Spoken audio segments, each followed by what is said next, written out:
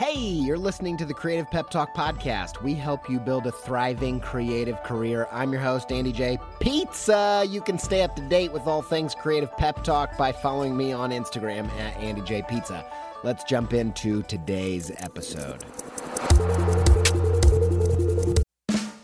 I really needed to rehaul my website. I was talking to some web people, looking around, and I got intrigued by Squarespace's new Fluid engine, partially because it just sounds cool, but also because it allows you to drag and resize and layer up anything you can imagine. I dove in, rebuilt my site. It's the most me site that I've ever had. I just absolutely love it. Launched it. Got such a great response. Some industry illustration and designy peers even reached out and was like, hey, who coded this thing, man? I'm like, y'all, I did it by myself. No coding with Squarespace's new Fluid engine. I told them, like, you should go check it out. You're going to be surprised with what you can do. And I built this thing before Squarespace reached out to sponsor the show. So I was like, boom, easy peasy. I was going to tell you about this new site. Anyway, go check it out, andyjpizza.com, if you want to see what I did with it. If you want to try it yourself, make a site that's totally you, where you can build a portfolio, sell content and courses and all kinds of other stuff, head to squarespace.com for a free trial. And when you're ready to launch, save 10% off your first purchase of a website or domain with promo code PEPTALK, all one word, all uppercase.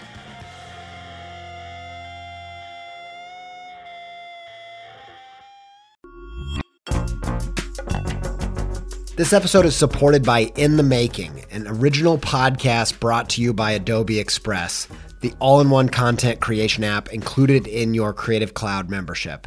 If you are trying to boost the YouTube, TikTok, Reels content side of what you're doing, one episode of In the Making that I think will be super useful to you is their episode with John Ushai. I think John's method for including his audience in the process is really inspiring. And if you want to hear about that and more about leveling up your game in the creator economy, just search In the Making in your podcast player to listen. Many thanks to In the Making and Adobe Express for their support.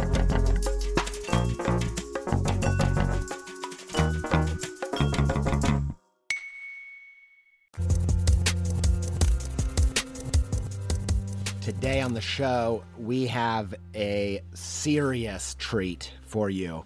We have artist Suzy Ultman. She's an illustrator. She makes books, toys, little beautiful characters come to life in 3 dimensions. I'm a giant fan of her work. We have... you can go check out her stuff at suzyultman.com or at Suzy Ultman, SUZYULTMAN on Instagram. You're going to go want to follow her. Her work is, it's really cute, but it has so much spirit, so much soul, so much depth and heart. And the books that she made are a regular on our bedtime reading with my littlest. Her books have a lot of play involved, and we spend a lot of time with her books. I wanted to have Suzy on, not only because I'm a huge fan and she lives here in Columbus, Ohio, and so we got to meet in person, but because Suzy has this zen about her. And if you guys have been following this podcast for the past year, you know that I've been really stressed out this past year, juggling a lot of things, making a lot of big decisions, a lot of big opportunities, all kinds of good stuff, but really, really stressed.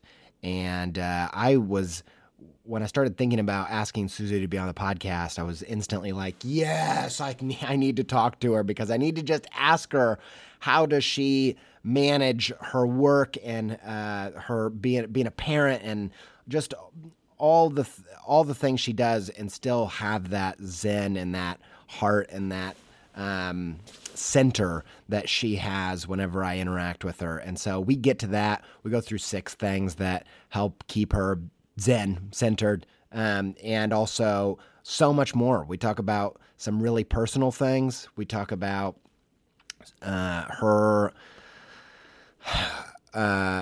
just all kinds of stuff. You're gonna love it. I don't want to give away anymore, but it's gonna be a 2-parter because we talked for 2 hours. And man, I am so pumped for you to hear this. All right, you are going to love Suzy if you don't already know her. If you already know her, I'm sure you already love her. Her work is incredible, and she's incredible. Here she is, Suzy Ultman.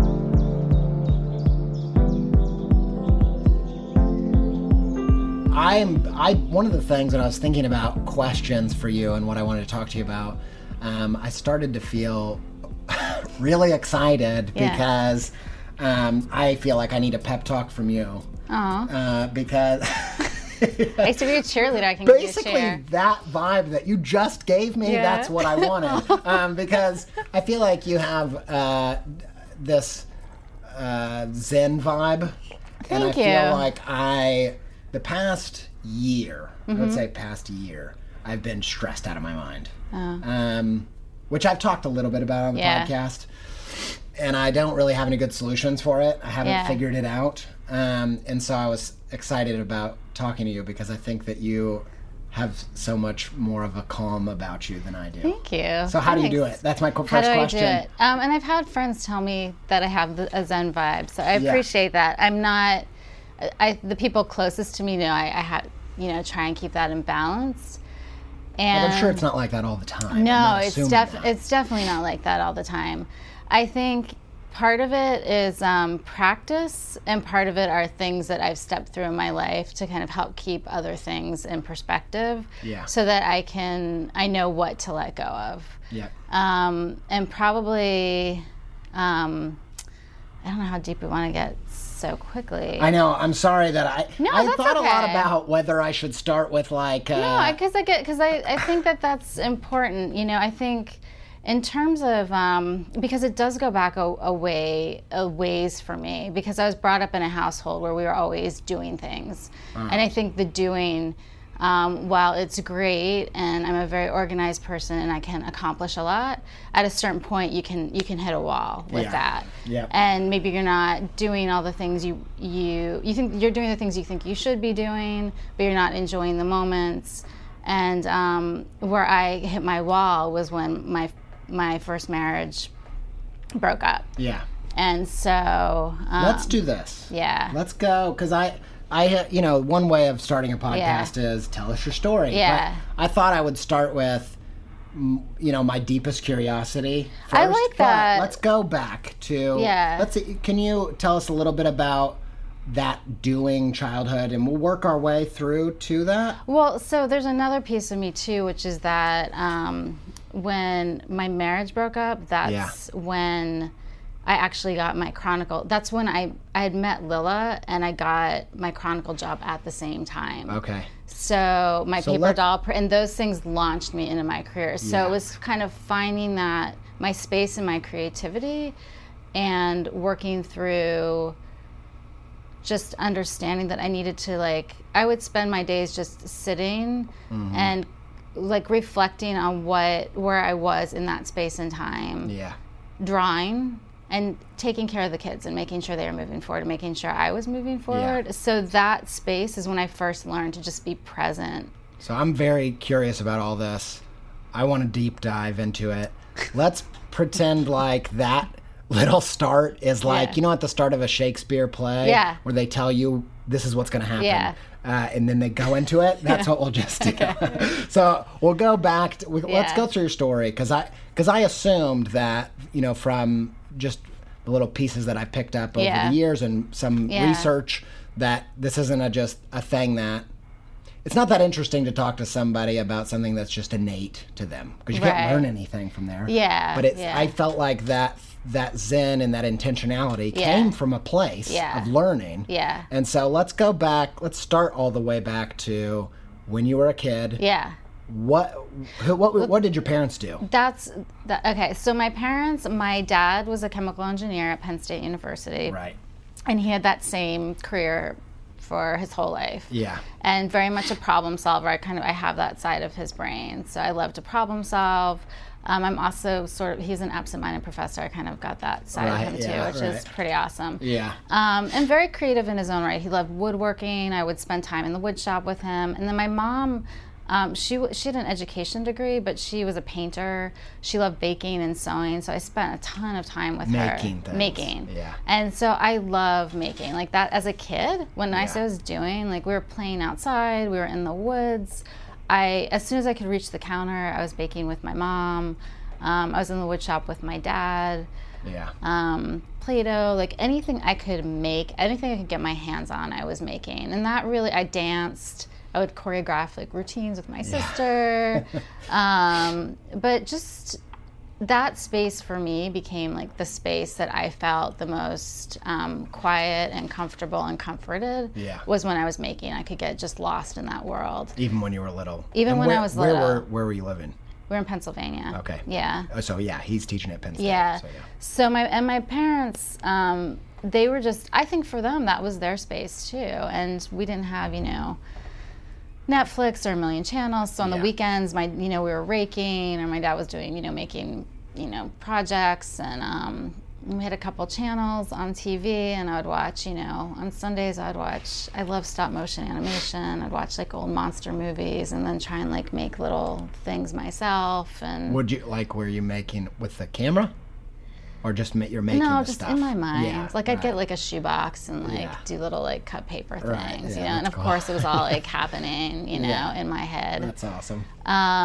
So that was like the early formation, and in their doing, which was great. They loved to travel, so every break and State College is very much it's in the middle of the state, and it's very isolated. The university's there, so we would get like sports and stuff, but not a lot of like, just very homogenous and very isolated. And my dad grew up in Chicago, so my parents loved to travel, so we would go to DC and go to museums, and that was great. So we'd see a lot, and we'd do a lot. They'd schedule out lots of your time. Is that what you're saying? Or you just doing things? Just doing a lot. Yeah. So I grew up with that, and it's great.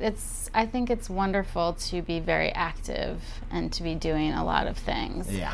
But I think it's really what I've come to learn as I've grown up. It's important to have that downtime too, and especially these days when there is like so much around you, so much input. Yeah. So how did you get on the path of going from that childhood to design or whatever? So they did at that time, like I don't know if it was at that time, but my parents didn't really know anything about graphic design. I went to Penn State undergrad, started in accounting. I'm like, I'm good with numbers. I'll do numbers. My dad has an MBA from Penn State. Does he? Yeah. Yeah. So many weird. Penn Staters.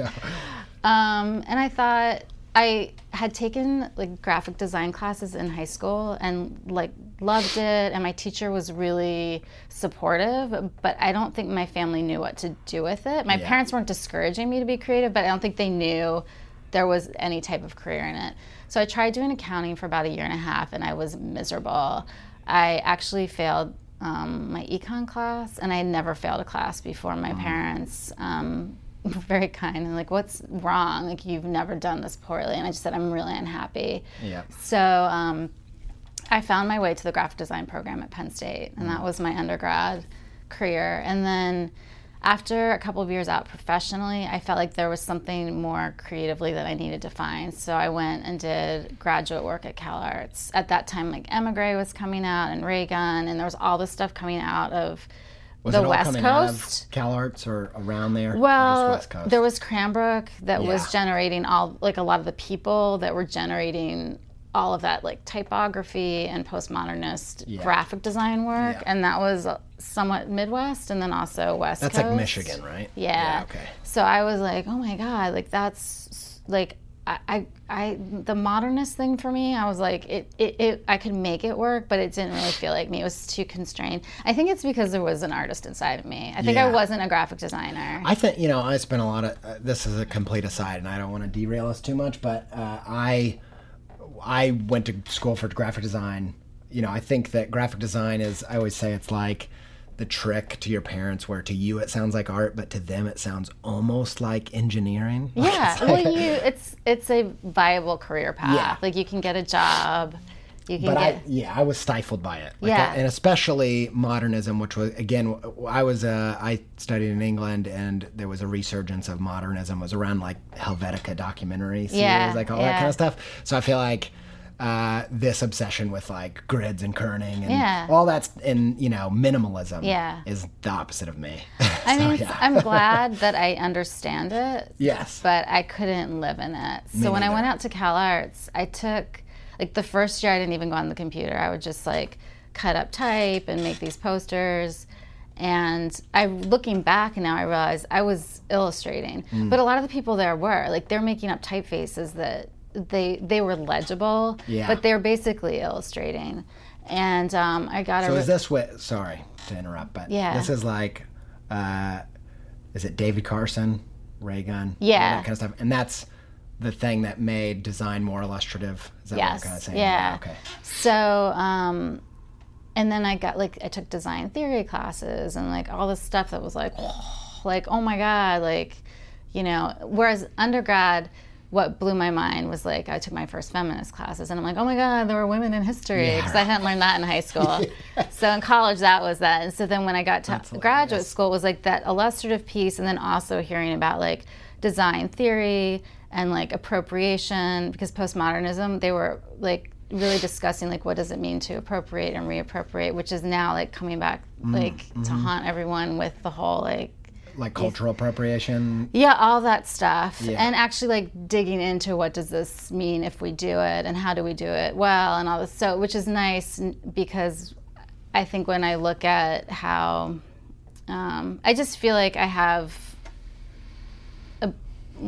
when I look at things on Instagram and people just reasons, I can look at it with a macro an eye with something, you know, just having that education. That's kind of a whole aside. That's another conversation. But anyway, so I had that, and then moved back to the East Coast and attempted to open a design studio with my ex-husband and another partner, and that lasted for a couple of years and was a great education in like business and working with people. And then we moved out to Portland and got jobs at Nike and Adidas. Okay. So learned about apparel. Like I'd already fell in love with the West Coast, so Portland just pushed me over the edge. I'm like, West Coast. You like Portland? I feel like it's like Sophie's never been. I have been. Yeah. But she's very like, because it looks like England and America smashed, because it's like a British climate. Yeah, I didn't think about it that way. I'm an East Coast person.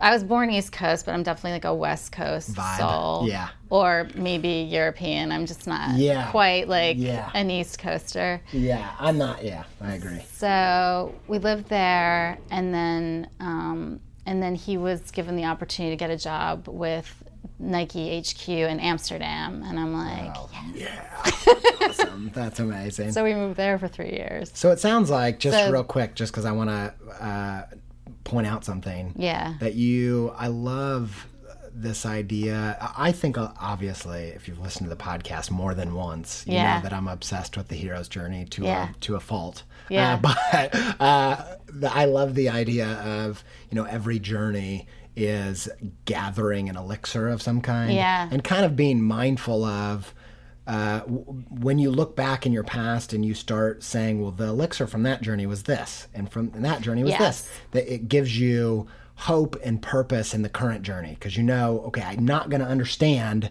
what I'm getting from this season of my life, but I know that I'm getting something. If I'm on the path, I'm getting something. And you talk about, you kind of just did that, because you talk about undergrad. Yeah. You got this. What did you say you got at undergrad? Well, I got a better understanding of, like, as a woman, my place in the world. Right. And I got a design. A broader. Yes. Yeah. And I got a design degree. Yep. Which was really important, because I needed. And then you went to Cal Arts and you got illustration. Yeah. You started to get the seed of that. And I think I started understanding who I was creatively. Right. But I don't think I knew that until later.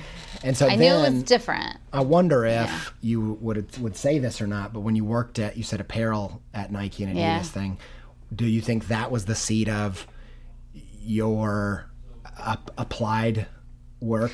Yeah, well, that was a whole other thing, because my sister moved out there, and we were like best friends and like sister soulmates and all this thing. And she got a job at Adidas, and this is when these companies had a lot of like money to like put towards their designers, and we got to travel on inspiration trips. So we went to LA, we went to New York. So we, like, twice a year we would take these trips together, and we would stay in hotels, and we learned how to trend. I think the first trip, I went to Chicago with somebody on the basketball team, and they would say like so the first time I went with somebody, and then I'd go by myself, and then Joanna and I were on a team, so we went together. Yeah. And we were the girls' team. So that's like my passion, and it was her passion too.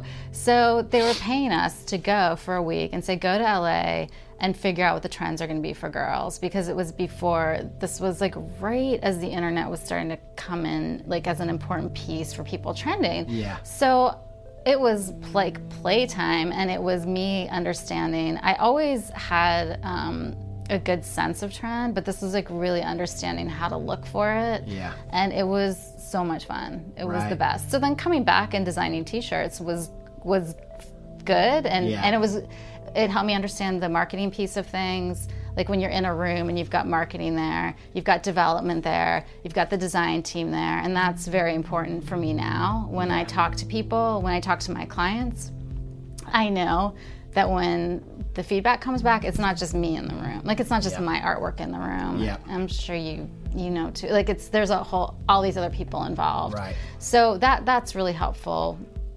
Being in any corporate job to understand like where your place is, so that when you're working as an independent person, you can talk to your art director and have emotion for them when they have to come to you with kind feedback. of empathy of like understanding their role means that you can more effectively communicate that to them and do it in a way that makes it fun to work with you. And and I always come at everything as sorry, the microphone. That we're a team. Yes. Because if I want them to know that I'm part of their team, because I understand that they're going in as part of this bigger team, so that it gave me that piece too. But which a big part of building a career is repeat clients at the basic, the basic level, but relationships of like they like working with you. You don't demand too much or expect too much, or you understand their side of it. But two things. So as we go through this, we'll just ADHD this thing. We'll go all over the place. That's the way we're going to do it. That's the way I do my podcast. Okay, cool. It feels like a conversation, so it's that's very the way comfortable. It needs to, yeah, exactly. I like it. But I want to talk about two things from that. I want to just camp out at you were at Nike? Or you were my ex was I was at Nike for a bit, but I was mainly at Adidas. I was at Adidas and then Nike and then Adidas. It's a small town, so people get around. Yeah, right. Yeah. I've kind of noticed that. So I want to talk about two things. One is you talking about spotting trends. Yeah. And actually, I was just talking with someone in our industry about, I think that the visual, and I want to hear what you think about this, but I feel as though in the creative world, music, film, whatever, everything, I feel like visual artists we have the most toxic culture in terms of understanding influence and trends and how things come about and how culturally relevant things happen and all that. I just feel like there's I think the world that you're a part of is probably pretty lovely in a way, at least from what outside. I'm sorry, I'm like making a judgment on that. But you and Sarah Walsh and my friends from that part of the industry seem to have a little bit healthier of a vibe in that world. But especially the further you get out to design or editorial. You mean like competitive wise, or it's just like trying to be. I like, if you think about trends or influence or mood boards or whatever it is, I feel as though you go into a company, one of these big companies, and they're all spotting trends. They have mood boards, and they're doing that. And then on the individual level, if people see anybody influence each other or anybody jumping on a trend or whatever, there's just a lot of, at the very least, behind the scenes bitchiness, if not attacking people and whatever. Do you understand what I'm saying? Yeah, I mean, I think it's so fascinating. So my little sister had gotten a job here when I was in Amsterdam at Abercrombie, which is like they're like trend freaking masters. So she would tell me about their trend stuff. So understanding that, how they break stuff down into like looking at artists and who's out there and whatnot. So our what I do, there's definitely like there are the trend books and the trend websites and all of that happening, and I've been approached to be in them, and I'm like, well, what does that mean? Are they gonna so people can call rip you like, off yeah. And I do see it all over Instagram with not just I know Danielle had written a wonderful article about copying people. Yeah. So not just that piece of looking at trends, but it's also like conceptually. Yeah. But I think what I've always been interested in, and I think this is where you see the difference between the people that are just following trend and the people that are up here creating like trends. you. Yeah. And I just wanted to make it clear that I think that there's this giant spectrum, if you're thinking about it in terms of ethics. And I'm sure there are I think there are probably a lot of brands that are trend bonkers and probably ethically crossing some lines. I see what you're saying. And then also, and then there are artists on the other end of the spectrum that are like, nothing influences me. I'm above trend. I've never been influenced by a trend. You having both experiences, it seems like you would have just a lot of interesting things to say about that. So I think if you're out in the world, you're going to be influenced by the world. I think so. It's like next to impossible to not be influenced by what you're around. I actually think it can be a great thing to be influenced definitely. The world. We live in a world with a lot of visual stuff, and if you're a visual person, you collect it. I have certain people. I remember I was with my husband, and I love Sana Annika. Yeah. Love her. Yeah, and I was doing a project with the carousel, and she had drawn a carousel. I'm like, I can't look at the carousel because my brain, my brain's like a filing cabinet of images, and will create an imprint of it. Yeah. And especially with her work, whether I mean it or not, because we both break down stuff very geometrically. Sure, yeah. So I'm like, I don't even want to see it because I will unintentionally just geometrically. Let that seep in. Yeah, and the thing is, I am so aware of geometry of things. I know how hard it is to create that balance that I don't even want to go there. Yes. Because even the simplest thing isn't that simple to draw. Yes. So I have been affected by that. And sometimes I don't look away. Sometimes I'm like just scrolling through and it probably, seeps through. And because we live in a world where there is so much more visual input, I think it's hard to not even more so to check yourself and make sure you're now in terms of conceptual trends. I think that's an interesting one because I will see somebody draw. I see an apple thing, over there. Start drawing some new type of apple, and then 2 days later, everyone on Instagram is drawing them. And I sort of have an issue with that because I feel like it's a lot harder for people to build a brand these days. And I feel for new artists because I do feel like it's much, much harder to build a clear brand when you have people seeing things that they get excited about and then think not understanding what it means to just start, whether it's visually knocking them off or conceptually. And that was one of the reasons I went onto Instagram was to have a timeline of my brand to say this is who I am, because I didn't do it for a long time. I was a late adopter, and then I thought, well, there are a couple of reasons I can do it for reach out, but also to just kind of show this timeline of who I am. Yeah, that's good. So people understand an authenticity of one of the things, just as an example, is my Nod project that eventually turned into my Invisible Things project. Is at least 10-year process. Right. And I think cataloging that shows there are people that have come along and been like, now I draw invisible things or whatever. And I'm like, and I do think that timeline shows. It's you're not in this for the long haul and it doesn't come from an authentic place. So. Right. And I just had a conversation with a friend about this the other day where somebody did something like hers and it made me upset. Sure. And so we were talking about it, and I said, well, at least with you, on your feed, you can see that you've been doing this for years and years and years. I'm like, other people might not know that, but we know that. Yep.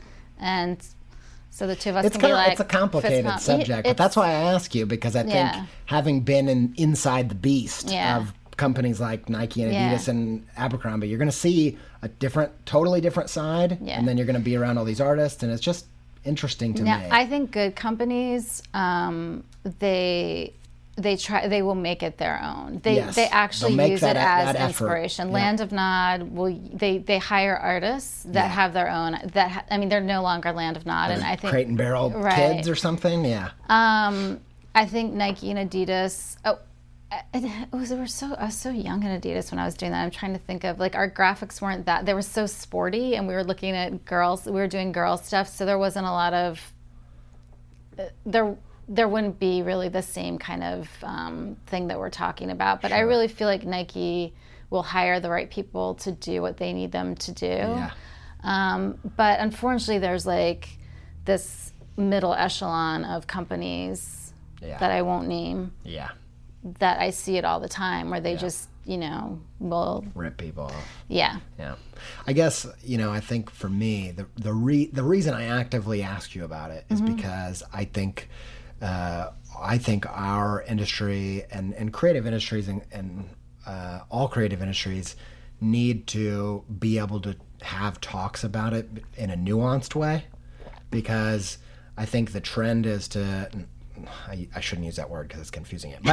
But typically, it's a very black and white thing. Like, I feel like, but there's a difference between ripping people off and inspiration. And there's you said these companies would use these trends as inspiration, right? And making a judgment call on that's okay, right?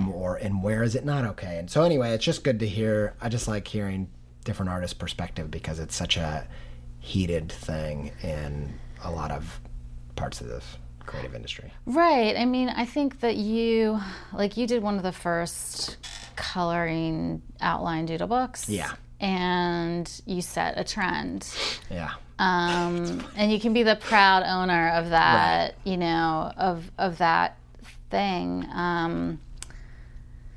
But I also, I didn't, and that's a great example, because it's something that I feel some ownership in that. You should. But I didn't get a lot of, it launched a lot of things that I'm doing. Right. But I didn't get any money from it. Right. And lots of people went on to make tons of money on it. Right. But it's okay with me. Yeah. That's and okay I with think me. that's when you're in it for the long haul, I think that's kind of how you need to look at things. And I think I always I find it easy to look at it from the eyes of the underdog or the new person who I want them or creativity flourishing. Like, right. I want that movement to happen. I want that. I'm glad that adult coloring books became a thing. Yeah. It's a cool thing. Yeah. And it's okay if I didn't become a millionaire on it, like or 1,000-aire, whatever it would be. You know what I mean? So I have both sides as a creator who gets hurt when people rip me off. Yeah. And then as a person who just wants creativity to flourish. Yeah. I like, maybe I don't know. Yeah, maybe that was a little different thing, because that was like something that you made that just kind of set everyone on fire. People were like, oh my gosh, like this got people really excited, and then other types of that thing were made. Yeah. I just wish you got more recognition for doing that, because like if there were a museum of like these things changed like publishing history, because I feel like that happened, and then all of a sudden it was like everyone, publishers like, we need coloring books. Well, you know what's the better lesson is always listen to your wife, and I've said this before, but I did that book and I thought it's because it's this indie rock homage. Yeah. And that's what's cool about it. Yeah. And Sophie was like, this is like when it came out. Yeah. I think there's something about this like adult coloring thing. And I was like, no. And so now I listen to everything that I don't, but I should. I listen to her more than I used to, that's for sure. But yeah, that's totally true. But I guess for me, I feel like everybody wants to, there's a phrase I say a million times, which is every framework is a lie, but some are useful. And so our frameworks for parsing out what's okay and what's not, it's a spectrum of gray. Right. So we're delineating and chopping this up into like rules, but that's not what creativity's like. It's so much. There's a giant spectrum. Yeah. And so all these rules and ideas and everything that we categorize everything in are really useful, but it's also, creativity is just messier, and I don't know. Yeah, and I think something that, you obviously talk about on your podcast, especially by having creative people on, are people's stories. And I think that's what hurts me when I'm talking about like the Apple example, when somebody creates some new apple and then 2 days later everyone on Instagram is drawing that of apple. Yeah, because you don't know what that came from their story 100%, and where they might be going with it. And I don't know if I think it's a couple of things. I'm not sure what's happening in the education system with young artists. I also think there's this, and this goes back to this is talking about the slowing down thing and not doing all the time. Yeah. But I know I'm expected to work a lot faster. It doesn't mean that I do. Yeah. It doesn't mean I answer every email in 2 minutes that I get, you know. But not everybody. Sometimes people feel the need to post more or create more. And so if they're not having their own ideas, they may look to somebody else. And so I think just, taking that pause to be like, did this meant something to this person that created it? Have I ever seen this somewhere else? And if I haven't, they might have a story behind it. And I need to kind of respect that.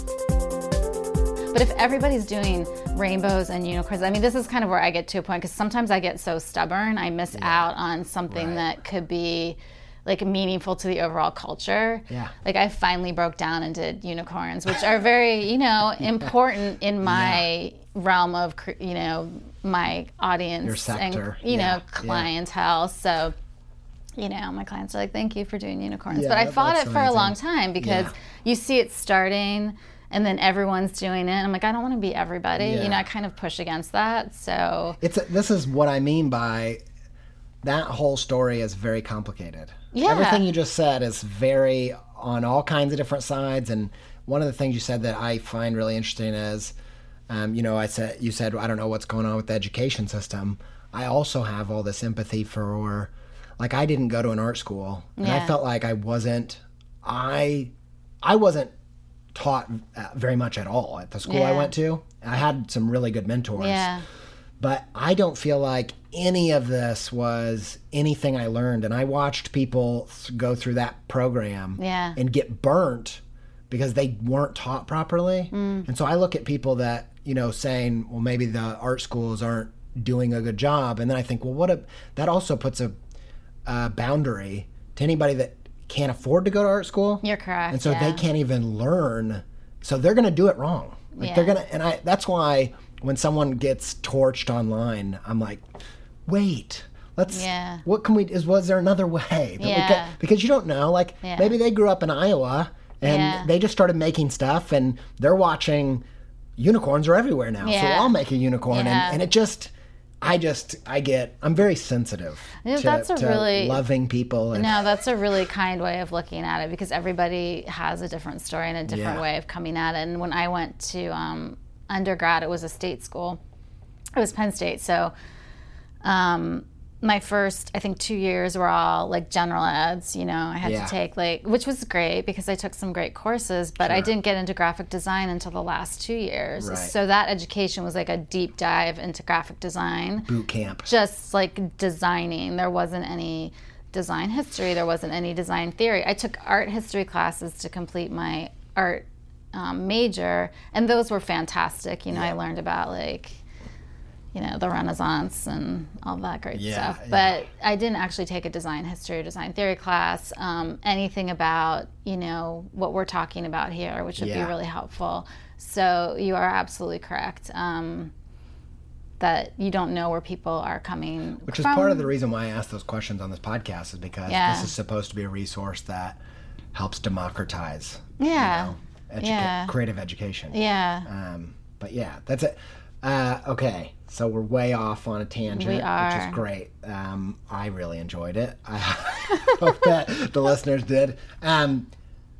Okay, so I want to circle back and talk about, I wonder if also working at these companies where you're applying your stuff to three-dimensional objects, if that has a impact on what you do now. Because one of the most interesting things about your work to me is how seamlessly your flat illustrations turn into 3D objects. It's crazy, isn't It's it? amazing. I'm so jealous so of it, much. only in a loving way. Thank you. But I love all of your I wooden toys love and your doing books that. and I love it's so amazing. But do you I feel think like it you picked started up with some of that? I think there? it started with Play-Doh. I think it Oh. started at my friend Molly Aronson's house when her mom would like give us these jars of Play-Doh, and I would make little like, hey Molly, if you're listening, little like fruit baskets and stuff. I actually didn't do that much 3D work in the companies. It really didn't start until I was given the opportunity to work with Land of Nod. Okay. And I came in at Land of Nod. You know, Lila used to have a great quote. I think it's a quote that people have talked about. You might know it. Like life's a combination of like good luck, but then it's what you do with the luck. Yeah. So I had done a project with Land of Nod, and the next year they got bought by somebody. It was before they got bought by Crane Barrel, and they were growing. Mm-hmm. And they decided that instead of bringing in other people's toys, they were going to do their own toy line, and they had to have like 300 SKUs by the end of the year. So they said, "Do you What have?" does that mean? SKUs. SKUs, count number. Okay. Right. What does S stand for? It's like they had to have 300 toys developed by the end of the year. So not only did they have them designed, but they had to like find developers for it. They had to put it through kid testing. They had to do all of this. So because they were starting it, Yeah. and they were learning, Yeah. and were you benefiting from them not knowing too? So you're like learning at the same time. So they're like, so do you have any ideas? And I'm like, sure, I have ideas. Yeah, by the way, that's a lesson. I am in a situation right now where I'm about to go to a meeting where I got a question like that. They're like, you got any of these kind of ideas? I'm like, I got 1 million. Like, zero. Right. But anytime someone asks you that question, you say yes. Yeah. That's true. So I was always like I told you, I love to make, so I'm always making. And there was a cold day, and I had gone to Michael's and gotten these like sheets of just plain Shrinky Dink, and I was making them with my boys who could care less about Shrinky Dink. They're like, Mom, what are you doing? Yeah. But I'm like, look how cool, we make them big and we shrink them. Which at first I was thinking, wow, good job, like bending the gender stereotypes of Shrinky Dinks. But they've done all sorts of things with me, and some of them take, and some of them don't. Right. So they did draw on some, but I took mine and I started punching holes in them, and I like put a string on them. I remember my mom was visiting; she took some pictures with me, and I'm like, okay, project 1. I put them on the back of a thing. I'm like, Shrinky Dink jewelry collection. It was like something that they had in their catalog. They brought it back. I did some dolls, but I was just like, yeah, here are ideas. I would just keep pitching ideas. Yeah. So that was basically my in to starting to develop product with them. And did you end up thinking differently? Because that's the big thing for me, is that thinking 3D and thinking 2D, thinking of an editorial versus a toy is a big leap in, you have to develop that craft to start playing in the different way. So, but when I look at your kids' books or whatever, they are made with 3 dimensions in mind. You're playing almost more like a sculptor than an illustrator or something. Does that make sense? Thanks. Yeah. I have a harder time doing what you're doing. Right. That's more challenging for me. Just like pictures, like flat pictures, you mean? Yeah, interestingly enough. Yeah, that's what I started doing. But once I started doing things in 3 dimension, my mind actually was like, this is your safe place. Like, this is something you understand. I have to just highlight that, because that little metal detector in your mind is so valuable. Yeah. And I do think noticing, that's the process of finding your gift, is like, where is that comfort zone? Because for me, I'm not going to go to me, but that's a really interesting thing. It was, and I have to admit, it's been kind of a scary path, because I was with my agent for many, many years. She got me started, and they were wonderful, but I don't think when you know exactly what you want to do, you're not really a good fit for an agency where you need to be doing everything. Right. And I felt like I needed to be responsible for this thing that was like, you need to do this thing. Yeah. And I was starting to kind of broaden the base of people that wanted to work with me like that. But at the same time, I wasn't like, it wasn't making me all my money. So, but I felt like I needed to, and again, listening to your podcast, like really focus on that piece. So that's when I decided to just make the jump and say, I've got to go do this on my own. I either need to figure out how to really focus on the product, whether it's developing the books, or more, toys, or like, more my own product line, whatever that looks like. But this is where I do feel the best and the happiest and the safest, and my brain wants to do that. And I just need to kind of go for it. And I was lucky enough that my husband was like, yes, this is where you're happy. Like I had the support from him. So did you cut off things? You mean other creative? Yeah.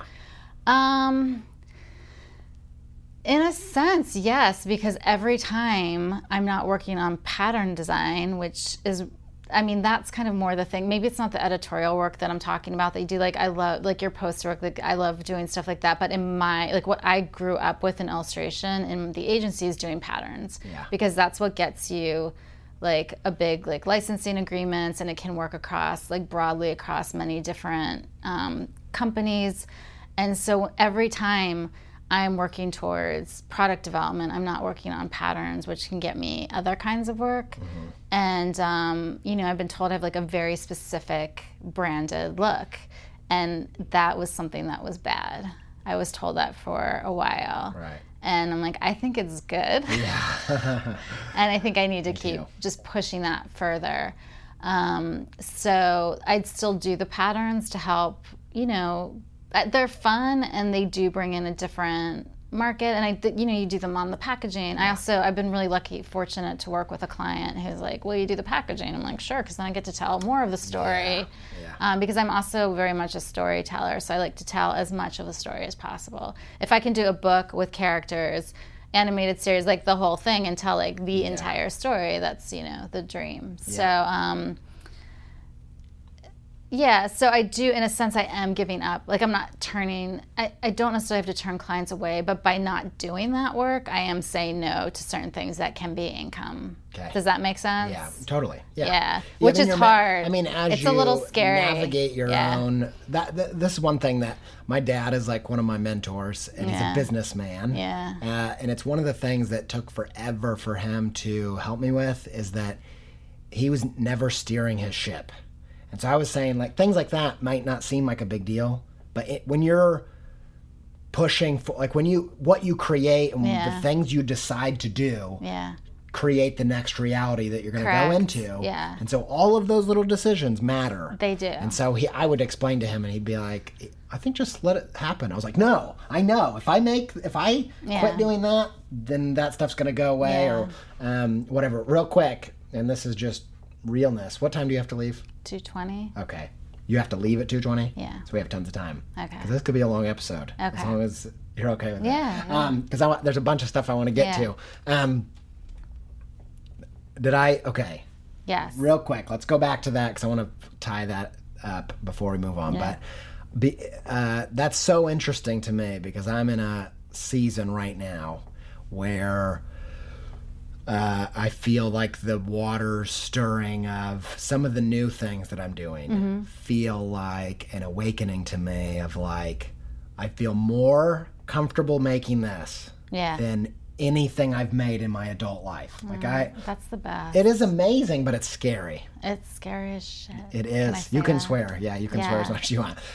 But it is. Yeah. It's petrifying. Because it's like you don't want to do, like you only want to do that thing. Yeah. Oh, yeah. Well, that's the other scary thing is that you, Well, and I start having these conversations with Sophie, and I can see she's like scared. She's like, Andy?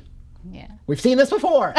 Now, slow down. And I'm like, I'm not saying I'm going to like turn down, all my clients or anything or make any drastic moves. Yeah. But you start feeling that feeling. But I found that you have to follow it. Yeah. And it leads to, most of the time, it leads to the best stuff. Yeah. Yeah. I think I'm seeing it. I'm not 100% positive, but I think I'm seeing it. And when I started to, I was just like, I was at home and I started crying because you just don't know, like when you're on that path and you're,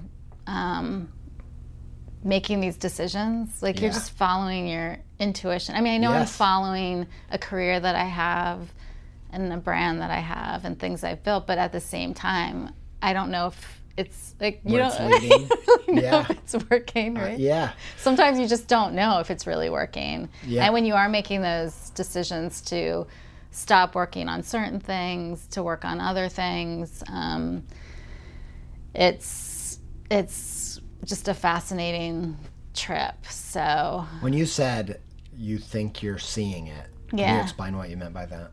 I think I'm starting to see like the clients that I want to be having that will support that like Yeah. dream of mine to build that.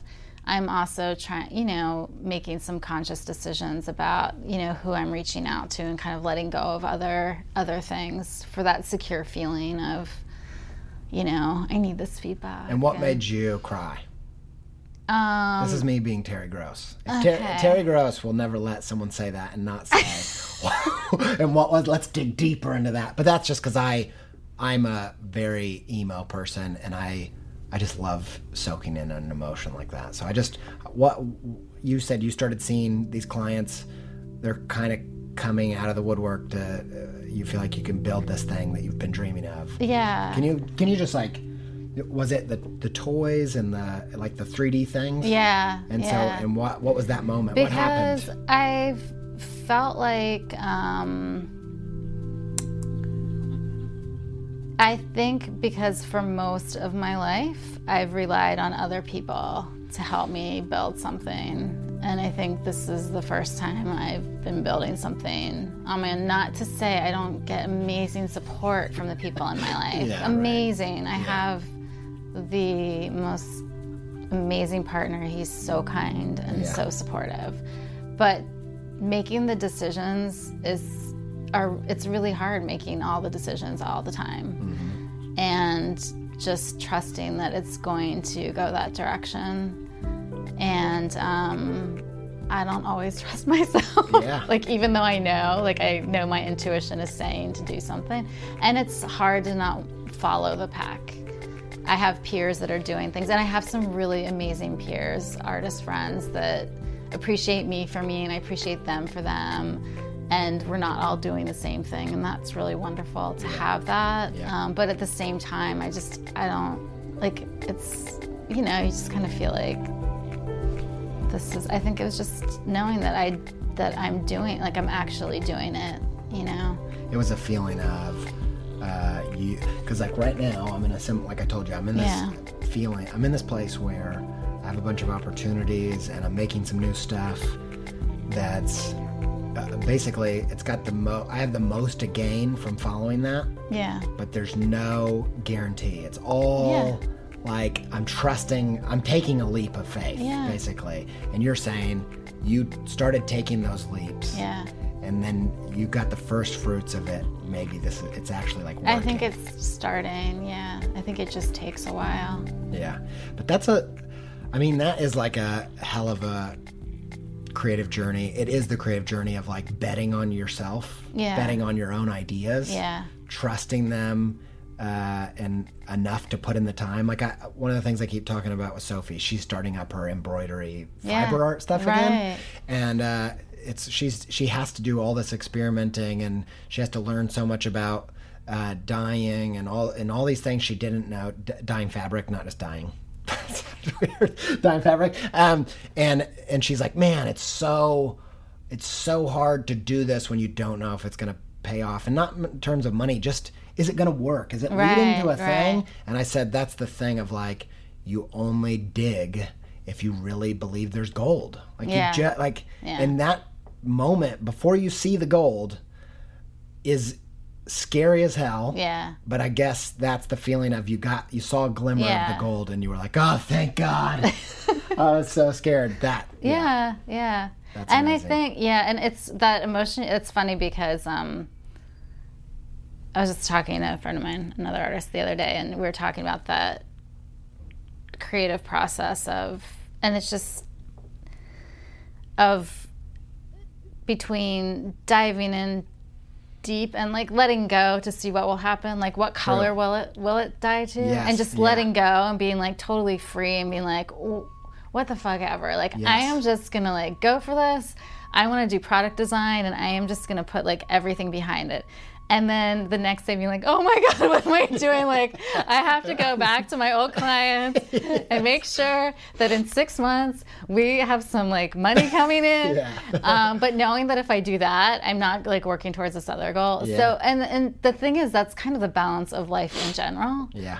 And so I feel like as a like within, it's very meta, like within every day when I'm creating, I'm working through life in general. Yes. So it's this like weird, it's this weird thing. So I'm Where, like everyday therapy, it's just, you know, the process of creating and following your creative dreams. Yes. Like like you're saying, like you're working these same, you know, what you learn about following your gut and hearing your inner voice and being true to that and sticking at it and whatever, it shows up and is in practice in your art, and it does the same in your life, and you learn and they go back because and forth. Honestly, we none of us know, it's that thing, none of us know what's going to happen tomorrow. Right. We have no idea. We just have the story in our head. So if I'm deciding I'm going to do product design, like, and I just say this is what I'm doing, and I say the story in my head is like, it's going to be good and fine. Like, I don't, tomorrow, like, you know, something amazing could happen, like an amazing client call, or something really devastating could happen, like I could get into a car accident. You just don't know.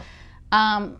Or I could tell myself a story that we're not going to have any money for 6 months. So why really care about tomorrow? Just be in the day and follow whatever needs to happen. And then that, I really believe that energy creates the thing that you need to happen. Yeah. Not to sound hokey, but it does really work, because if you're in your best space, you're going to create your best work, and people respond to that. Yeah. They just respond to your best work, and you can only do that if you're in your best space. Yeah. So if you can just not think about tomorrow and think about next week and 6 months, then it will all, you know. And that's the play between the just jumping in and doing it, and not trying to, you know, fighting the reptilian brain of like, ah. Yeah. And it's a weird, I mean, that's a weird dance. It's a, you know, man, one of my problems is that I think like, I don't know. I go back and forth. I go back. I think, oh, there's a statement before that statement and a statement before that, because I have to prove each part of it. That sounds like a crazy person, but this idea that it goes back to not thinking dual or black and white. It's a spectrum. Right. And there's a lot of both and thinking, because you're saying, you know, in the next episode, I'm actually going to do. I love that part of you, by the way. The both and, yeah. Thank you. Because I try to embrace it really, that kind of relative grasping of two different, seemingly contradictory really things. Yeah, no, it's beautiful. Thank you. It's really, we need more of that in this world. And like the next episode, I'm going to do an episode that's one of my most woo-woo episodes I've ever done. But it's going to be followed up with one of my most materialist, you know, because I think, like I'm going to be talking about, you know, defining your desire and the power of that. Yeah. And then pair that with doing the work. So it's a very, anyway, yeah. Oh gosh, that's so interesting. We have lots of conversations about it too. Because you need to survive. Right. So you need to have like a roof over your head, and you'd rather do what you love to have the roof over your head. Right. But that needs to be balanced by being in the moment and enjoying whatever's going on, enjoying the people around you, the day, all that. Because what you said, like, you had this vision of being a product designer and where you want to go, which is in the future. Yeah. And then so that's in the future, but then a focus on the present day. Mm-hmm. So they're two different things, working in tandem in different spaces. And I just was pointing out that, I mean, because one of the things I'll talk a lot about, you know, putting a dot on the map, but then making sure that you're enjoying the process. Yeah. And so they can seem like opposing views. They're actually working together. Yes, absolutely. So what do you, this goes to the earlier question. I realize we're all over the place, but I feel like we're having lots of great moments strung together through some kind of thing. But I'm loving it. It reminds me of my favorite episode. So I'm having a great time. Good. I hope you are too. I definitely am. Okay. So what I wanted to say was, I got way out. By explaining the weird off track, Yes. I got even more off track. Gotcha. But, okay. So I wanted to talk to you about do you have practices that help you get into that best space for making? Because I think the more yourself you are, and the more your work is like you, Right, I agree and with that. you know, all of that, it actually requires, like when I was 22, doing work at a random agency, you know, freelance work, it didn't matter what self I was. I wasn't at my best self. Didn't matter. I could do the work. Didn't matter. Yeah. Now that I'm doing the podcast and my personal work and my stories and all that, it requires me being in my best energy. Yeah, definitely. And I have struggled to figure out how to do that consistently, especially as I'm really stressed. Yeah. And so I wonder what routines, practices, mindsets, anything. Okay. What do you have? So I have my tool belt. Yes. Talked about doing like a kid's tool belt. Yeah. So everybody's different. I definitely think, you know, consistency. I like this above jackhammer all guy, is if you're good, hearing that person, but anyway.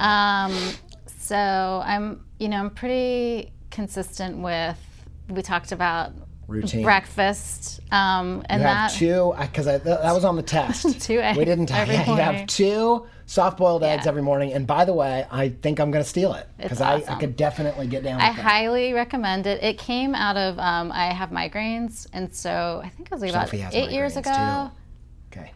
8 years ago, I changed up my diet, and one of the, I'm not completely gluten-free, but I did take out a lot of carbohydrates. So in the morning, I used to not eat breakfast at all. That's what I'm doing right now. So now I start every morning with protein. It changed my life. It really did. It's very, very helpful. Also, my best time is in the morning. My best creative time is in the morning. Me too, 100%. So if you've got some protein in you and you're working, like, I think that's also really important to know when your best creative time is, and like access your, so you're already doing all that, access your I'm not doing neurons, like. You have eggs on me. I don't have eggs yet. Eggs, coffee if you need it. Yeah. Do you do coffee? Oh my gosh, okay, yeah. me too. I'm crazy. Absolutely, Coffee. yeah. I need that first morning coffee. Smells so good. I definitely, so I'm very much a proponent of meditation, but I think that looks different for everybody, and it looks different for me every day. Yeah. Something I've started instituting is my shower meditation, which I think I got from Eckhart Tolle when he was talking. I did a great course in town called Meditation for Everyday Living, and we just practice things like meditating while you're walking or doing dishes. Yeah. So this is just in the shower, like saying like, oh, I'm in the shower and the water's hitting me, and not thinking about the rest of the day. So basically trying to fit in meditation or just calmness wherever I can in the day. So if I know my day is going to be super busy, I make sure I meditate in the shower first thing when I wake up. So far we have, because I love this kind of list. Yeah. One is like a healthy routine that's good for your mindset. Yeah.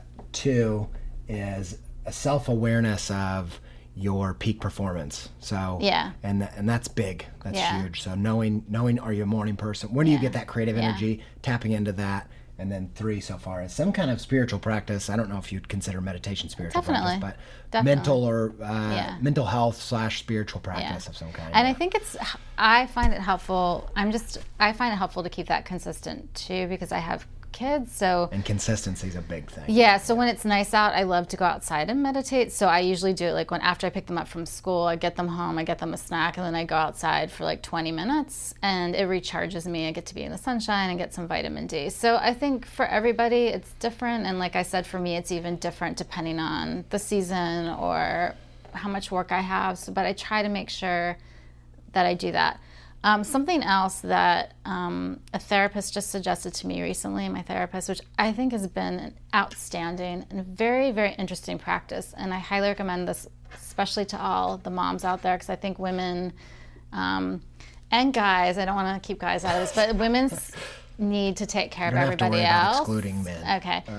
Women's need to take care of everybody else and put them below is It's a can pretty be stereotypical. yeah, It well, and happens can a be lot. problematic. Yeah. So she just suggested to me to think about when I'm doing things for myself. So I can say, you're doing this for you, Suzy. So what I'll do is, because it's so important to just do at least one thing a day for yourself. So even if it's like, oh, I'm going to take 10 minutes out and pick up the phone and call a friend, even during a busy day, like I'm doing this for me. Yeah. And claiming that time for myself on a busy day helps. It's made a huge difference because I'm like, it makes me so happy.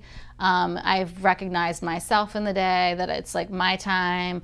Sometimes I'll be like, I'm going to go and sit in the bedroom for 15 minutes and everybody else can just, do their thing. I don't have to announce it to them, but I'm like, I'm doing this for me. So I like that better though. I like you going in the living room and telling your friends, I'm going to the bedroom and I'm doing this for me. Yeah. So you can do that. I think just That's making your style. sure that every day you do something for yourself, even if it's really simple, but telling yourself that and reinforcing that you're worth it and that you're giving yourself that time, because we're all so busy and you probably spend that amount of time on your phone looking through Instagram feed, and that's not really doing anything to give yourself any sort of like self-comfort or feedback or That's really great too, because I'm planning this series and I'm going to talk about how vague intentions, they rarely go somewhere, and B, even if they go somewhere, you don't have anything to realize that you've succeeded. Yeah. So you still don't feel like if you say, what do you want to do this year? Well, I want to make progress. Yeah. You might have made progress by the next year, but you won't know it because you didn't define it. So you might have done things for yourself throughout the day, Right. and not even realized it. Right. And you might go by the end of the day and be like, I'm not even doing anything for me. Yeah. And then you get upset with potentially your partner and your Yeah. kids, and it just comes out in these other ways. So it's been really helpful to just, Yes. yeah. That's so good. So that's been good. And then the other thing is just making as many conscious decisions as I can in my life. And in terms of work, what that looks like is that if I know what my week looks like I think we hopefully, most people, like we all do. I know what my week looks like. I know what the carpools look like with the kids. I know like what my partner can pick up, like where he can pick up the slack. We're a blended family, so we've got, kids coming from the other house and then all that stuff. So if I have a big project coming in, we sit and we talk about it and we say, like, what is this going to look like? What is this going to look like for grocery shopping? What is this going to look like for my evenings? How is this going to impact us as a family? And making a conscious decision, and everything works like that. Because if we're not on board together and we're not like 100%, like, if he doesn't feel like, well, for the next 3 weeks, I'll do the grocery shopping and it's good. And I'm like, okay, we're both on board. There's not going to be any, like, by the end of 3 weeks, I did all the grocery shopping. And I'm like, and I'm beat because I've been up till midnight every night. Like, there's not going to be any of that. So every decision is very conscious. And I try to do that with everything I take on, whether it's a job or meeting someone to do something. Like, what if I'm doing, it's just like the work thing. If you're doing one thing, you're taking away from something else. So how does this look in my week? How is this going to affect my energy? If it's bringing something positive, that's great. If it's going to stress me out, your commitments and making sure you're mindful about what you're saying yes to. Yeah, and it doesn't always work perfectly. If I come home, if I go do something, I'm like, oh my God, why do that? I'm so stressed out. I'm like, okay, well, just make a note to yourself. Like, maybe you don't do that again.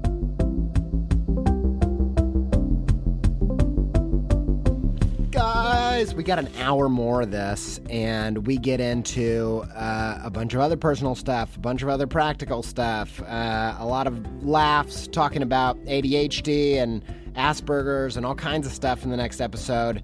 I can't wait for you to hear it. Tune in next week for part 2. You won't regret it. No regrets. No regrets. Got it? Okay. Thank you, Suzy, so much for being on the show. I could not be more excited about having you on the show, and I know that you're going to have to come on and do a part 3 someday. Thank you, Suzy. Go check out Suzy on Instagram at Suzy Ultman.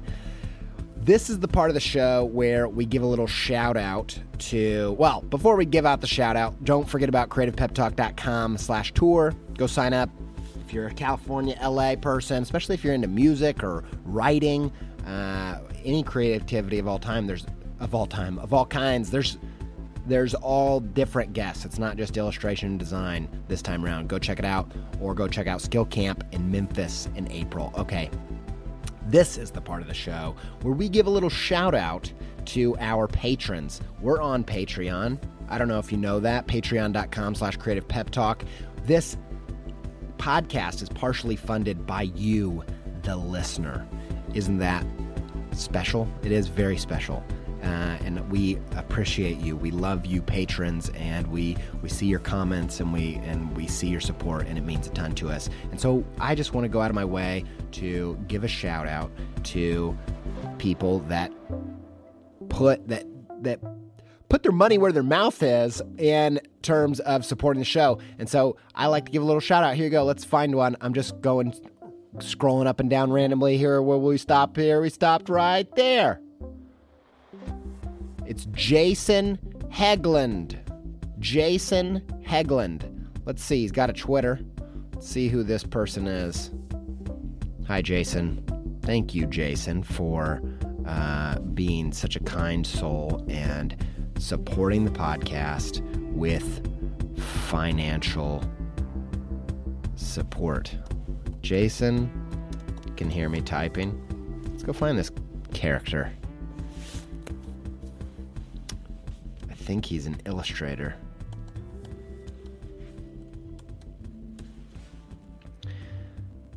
Is this good content? Jason Hegland. Go check it out. jasonhegland.com. Illustration. He helps bring stories to life using fun and authentic vibes. You know that is my vibe. Fun and authentic vibes. We're vibing right now. Go check it out. He's also got an Instagram at jhegland, Jheglund. Go follow it. He's got a cool strawberry guy who's running on there. He's doing some good stuff. I'm pumped about it. Thank you, Jason, for backing the show. Husband, father, Portland native. That's who you are. I really appreciate you, bud. Thanks for doing that. And all thanks to Yoni Wolf and the band Y for our theme music. Thanks to Alex Sugg for editing and providing a soundtrack for this show. Thanks to all of you for listening. Stay tuned for part 2 with Suzy next week. Speak soon. Stay pepped up. Weird inflection. I can't end on that note. Let me try it again. Until we speak again. Until we speak again, stay pepped up. Stay pepped up.